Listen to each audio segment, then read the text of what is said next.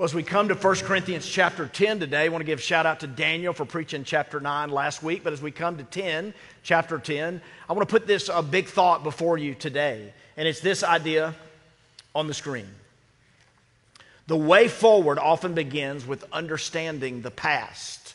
I'm sort of paraphrasing or plagiarizing, I think, Soren Kierkegaard, who said that we live life forward, but we understand it looking back. And so when we come to chapter 10, we see this connection. And the first century believers in Corinth, like the Jewish people before them, saw salvation history as a continuation, as one giant story. And can I just say that wise people get that? Wise people don't have everything divided and categorized. Wise people see a connection.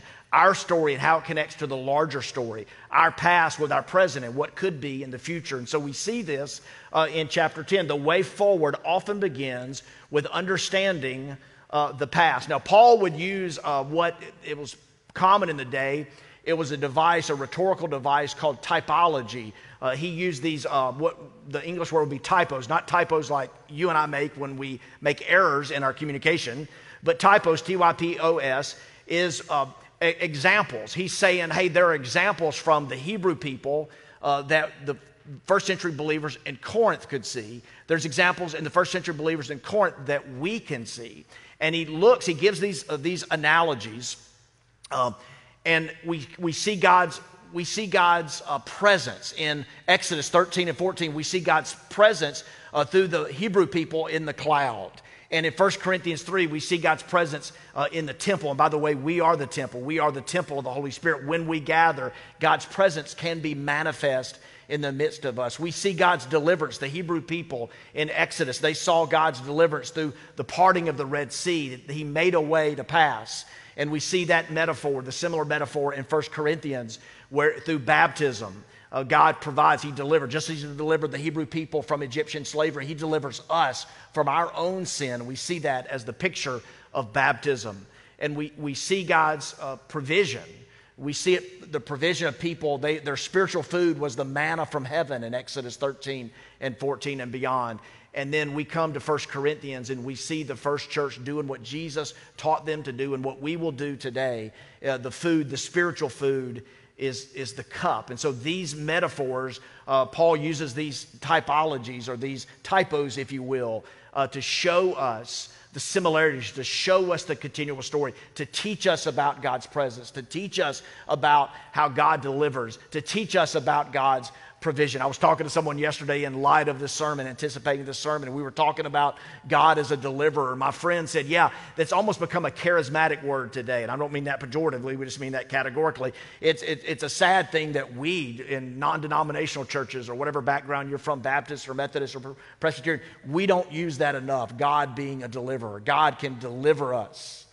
And he does. His presence, His provision, His deliverance is there for us. And so this continual story we see, they're understanding the way to move forward, the way to live forward is by understanding our past. And so here's what he does. Now these things took place as typology,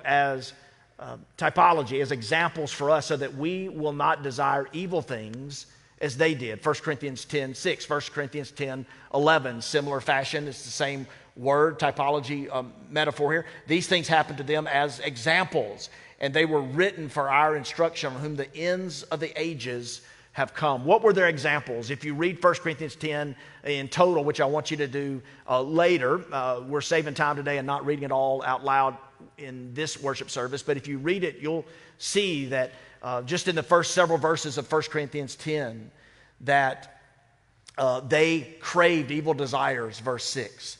They engaged in idolatry, verse 7.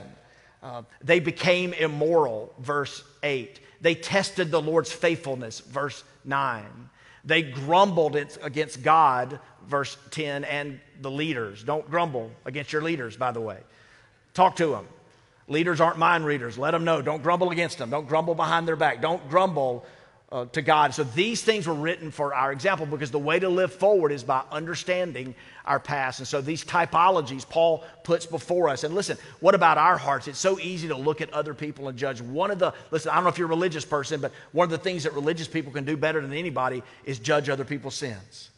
And it's easy for us to say, oh my goodness, they craved these evil desires. They engaged in idolatry. They became immoral. They tested the Lord's faithfulness. They grumbled against God and his leaders. Oh my goodness, how terrible they were. But we are prone to some of these errors as well. So what I want to do today is from chapter 10, put three questions before us. And the first question is simply this. Question one, what is idolatry? Now, this verse 6, it says they craved evil desires. You'll see that again back in verse 11, and it tells us in verse 14, we'll look at it at the end. It says, flee idolatry. But what is idolatry? There's the Greek word here for evil desires from chapter 10 and verse 6, and it's this word, epithumia. And thumia is, and I want to ask you today before you go, what is your epithumia? So when you say, hey, when someone says to you, hey, what did the preacher talk about at Fondren? You can say, hey, man, he asked me my epithumia. And I want you to have an answer for him, okay? And I may check in with you later this week as well. Hey, what's your epithumia? We'll talk about it at home. But this word, let's break it up a little bit. Thumia is desire. And it means, honestly, it's super great. So the implication is that when they craved, then they were craving these evil desires. It was epithumia, where these desires were so great it controlled them. One more time. These desires were so great that it controlled them. At least once a week, someone will want to talk to a staff here, to some ministerial staff, and part of the conversation will be a confession. And at its core, we're going to talk about a desire that became so great that it's controlling them. And I'm not up here on a perch, lofty and looking down on anybody. We all have these desires. We all have good desires, and we have desires that can become so easily distorted by the world that we live in. And he's writing to them and he's saying, okay, you have these evil desires, this epithumia, and your desire can be a good one, and it can become so great that it starts to control you. So I want to give you this definition of idolatry, paraphrased in part by the late Tim Keller, who passed away this last week. A little bit of his, a little bit of mine. Idolatry is this. It's whatever you feel like you have to live with power and happiness. It's what you feel like you have to have, epithumia, to live with power and happiness. For Adam and Eve, remember God put them in a garden and he said, hey, you can look what you have. Look, all that is yours, it is abounding, and you can abound in vitality. You can flourish in this garden. But Adam and Eve, they wanted the one thing that they didn't have. The children, 1 Corinthians 10, many references here about their hearts and their rebellion and their idolatry. And people listen, this is serious. Like people died. Like 23,000 people died in one day. This is serious stuff. Go to a church where they'll preach God's love and they'll talk seriously about sin and its effectiveness or its impact on us, because it's a real thing. Idolatry is anything that you have to have. It can be something that seems benign and innocuous. It can be a church building. It can be a child. It can be money. It can be power. It can be the opinions of other people. It's just so easy for us to produce these evil desires. It's anything, whatever you feel like you have to live with power and live with happiness. Let's recap. For Adam and Eve, it's what they didn't have. For the children of Israel, it's what they used to have. Why did they complain? They complained about the food and the water. They didn't like the manna from heaven because it was the same thing every day. Any of y'all got a big happy dog at home and you give him some human food? Anybody do that? My wife accuses me of doing that all the time. Maybe because when I'm eating human food, the dog is like right there expecting to get something from me when she's in the room. But anybody do that? Because you don't want your dog, even though I think they should, you don't want to give them the same thing every day. And the people of Israel in the wilderness, they were wandering in the wilderness, and it was hot. And they had left comfort and security and familiarity. And by the way, when God is working, just because something is new doesn't mean it's wrong.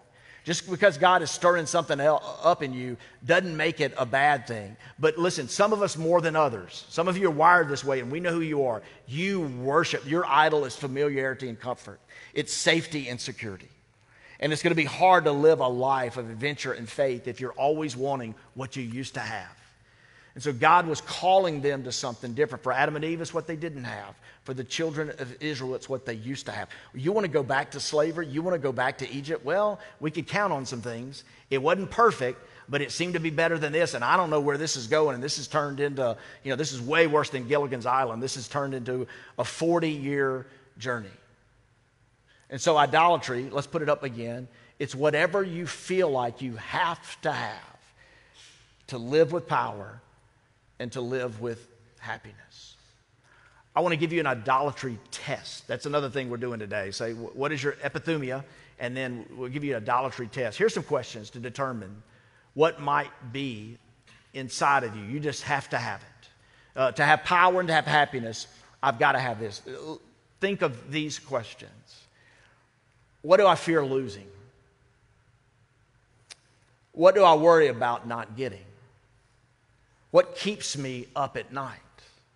Where do I go for comfort? What do I make sacrifices for? How do I notice my mood rising and falling? Who can I not forgive?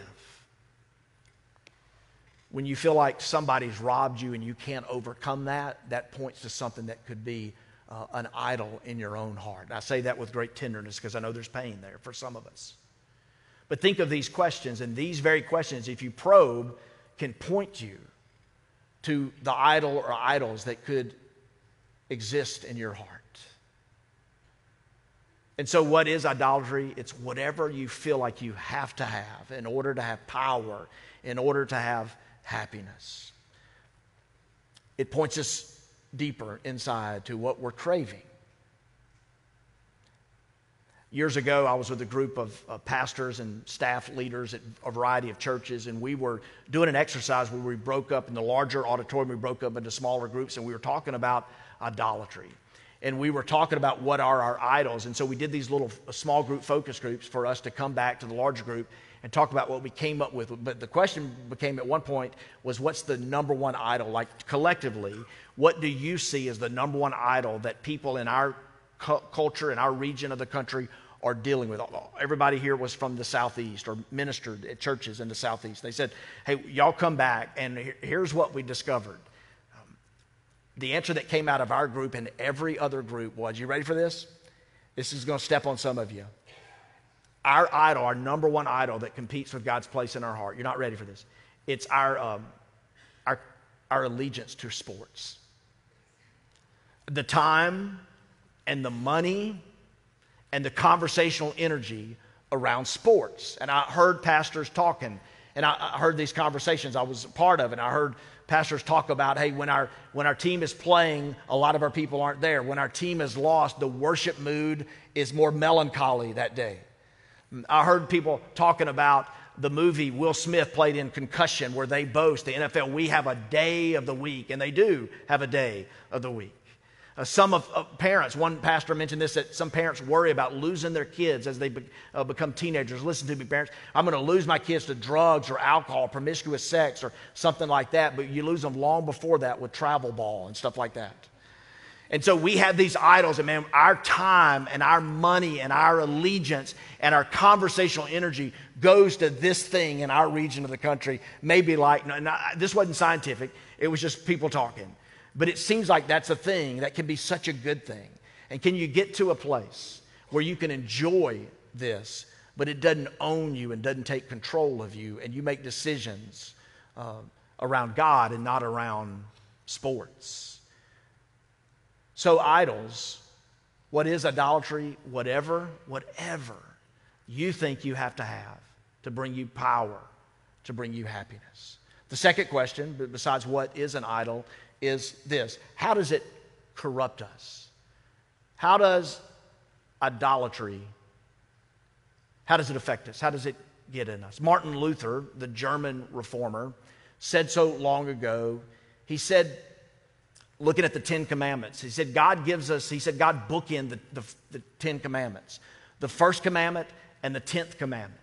The first commandment says what? Does anybody know? Thou shalt what? Have no other gods before me. Anybody remember the 10th commandment? The 10th commandment says, thou shalt not covet. Do you see the similarity? Do you see that? Do you see how both of those, in essence, speak to the idolatrous heart of all of us? Luther said they bookend. If you get those two right, then everything else can become a piece of cake. If you don't put anything else before God. If you're not looking around and coveting, which is, I think, a little harder in our day, isn't it? No one's off the hook. You don't get an excuse for coveting. But it's just a little bit easy. With our tools and our technology, it's just easy for us to do that. But Luther would say, if you don't put any other gods before him, if you don't covet what you don't have, then the other commandments, those other 8 in the middle, that can be a piece of cake to walk that out.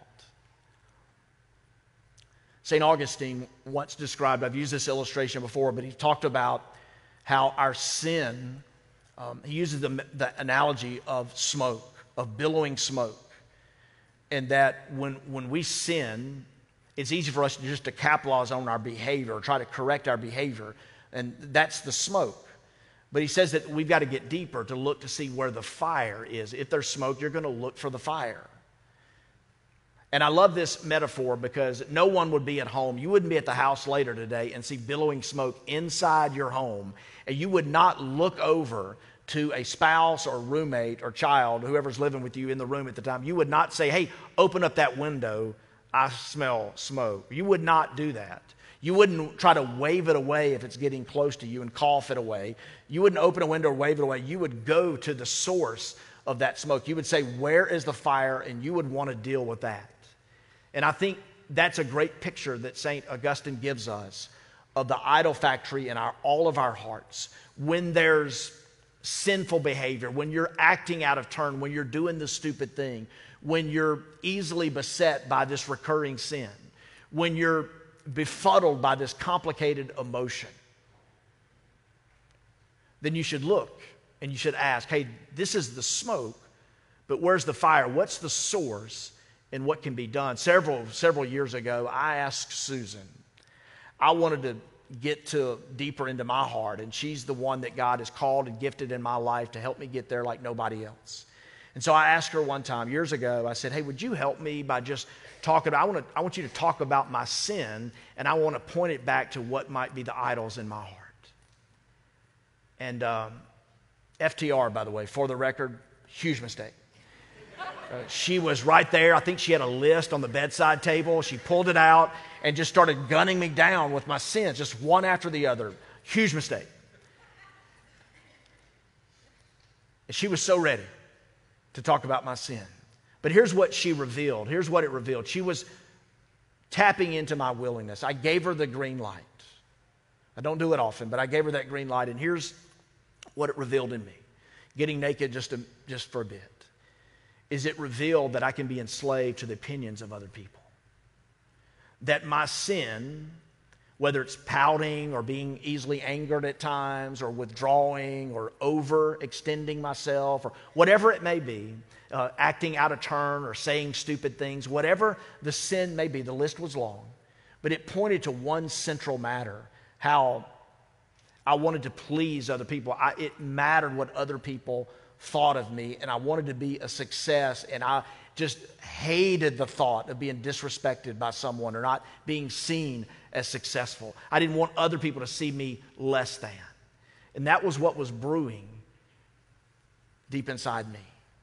So here's what I want to say to you. It is my sin. We're answering the question, how do these idols corrupt us? But it's your sin that fans the flames of these idolatries. It's your sins and these evil cravings that will pull you off course. 2 Peter 1:11, Peter would say this, before his martyr's death, being burned at the stake, he didn't know it, but he said that we should flee evil desires. Evil desires, he would qualify, flee evil desires that wage war against your soul. This is a battle. Listen, we probably don't say it enough. Look at me today. It's a battle. It's a spiritual battle, and your soul is at stake. Your family is at stake. Some of you are fighting hard for God and country. Listen, all good, but your soul, your family, your people, your future is at stake here. And it's a serious. flee these evil desires that wage war against your soul. James chapter 1, verse 13 through 15 would say, hey, what is temptation? Let no one say when he's tempted, I'm being tempted by God, for God cannot be tempted by evil, and God himself tempts no one. But temptation occurs when we have these evil desires. We get enticed. We get dragged away by our evil desires, and we get enticed. And these desires give birth to sin, and when sin is conceived and fully mature, it gives birth to death. And read 1 Corinthians 10 on your own. There's death. There was death in the wilderness because God hates idolatry.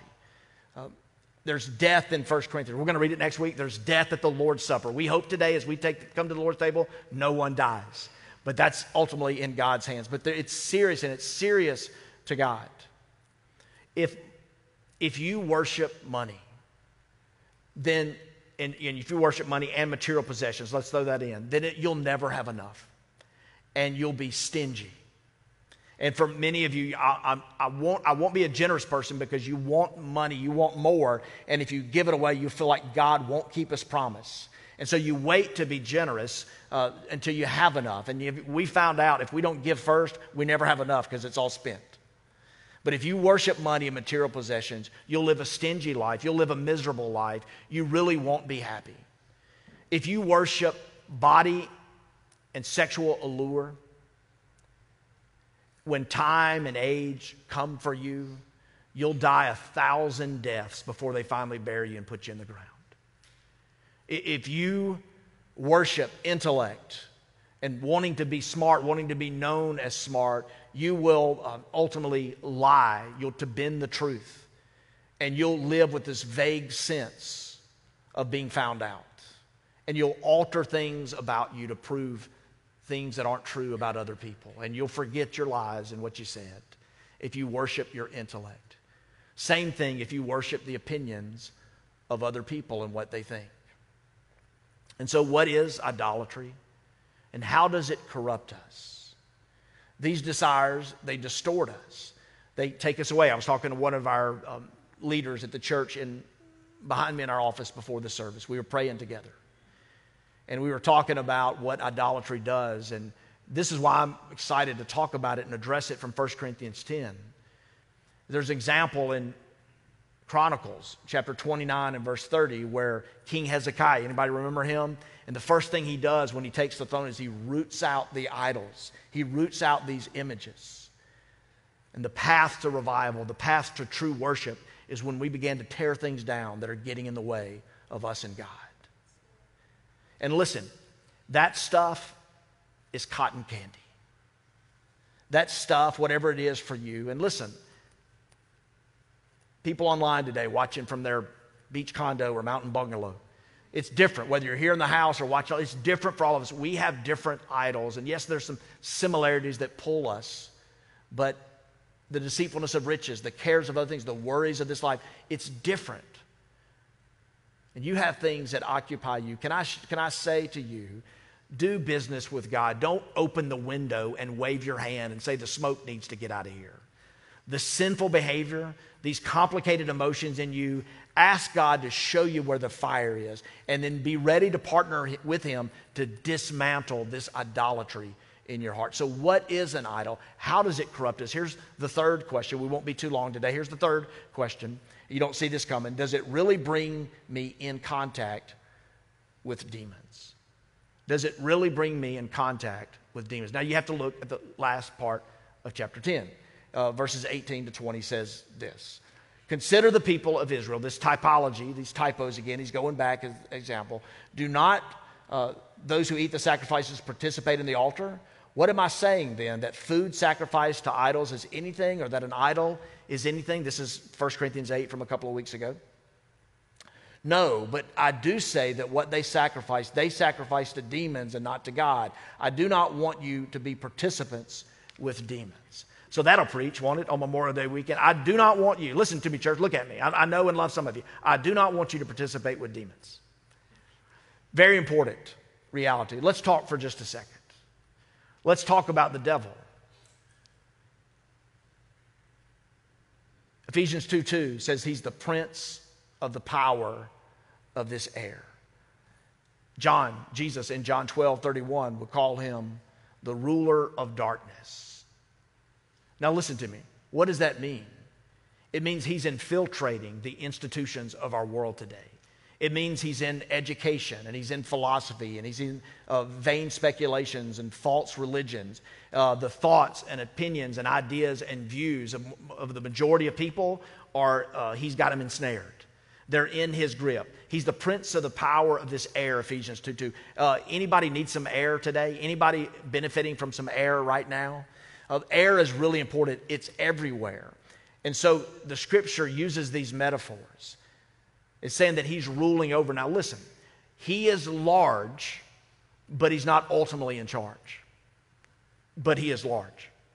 He has great sway and he has great influence. And this can help you interpret current events. This can help you as you watch shows like The View and even stuff to the far right. You can see his grip on people. You can see his grip in the thoughts and ideas and opinions and views and speculations and false ideologies and religions of this world because he is large. He's not ultimately sovereign and in charge, but he's very large. And he's swaying and he's influencing.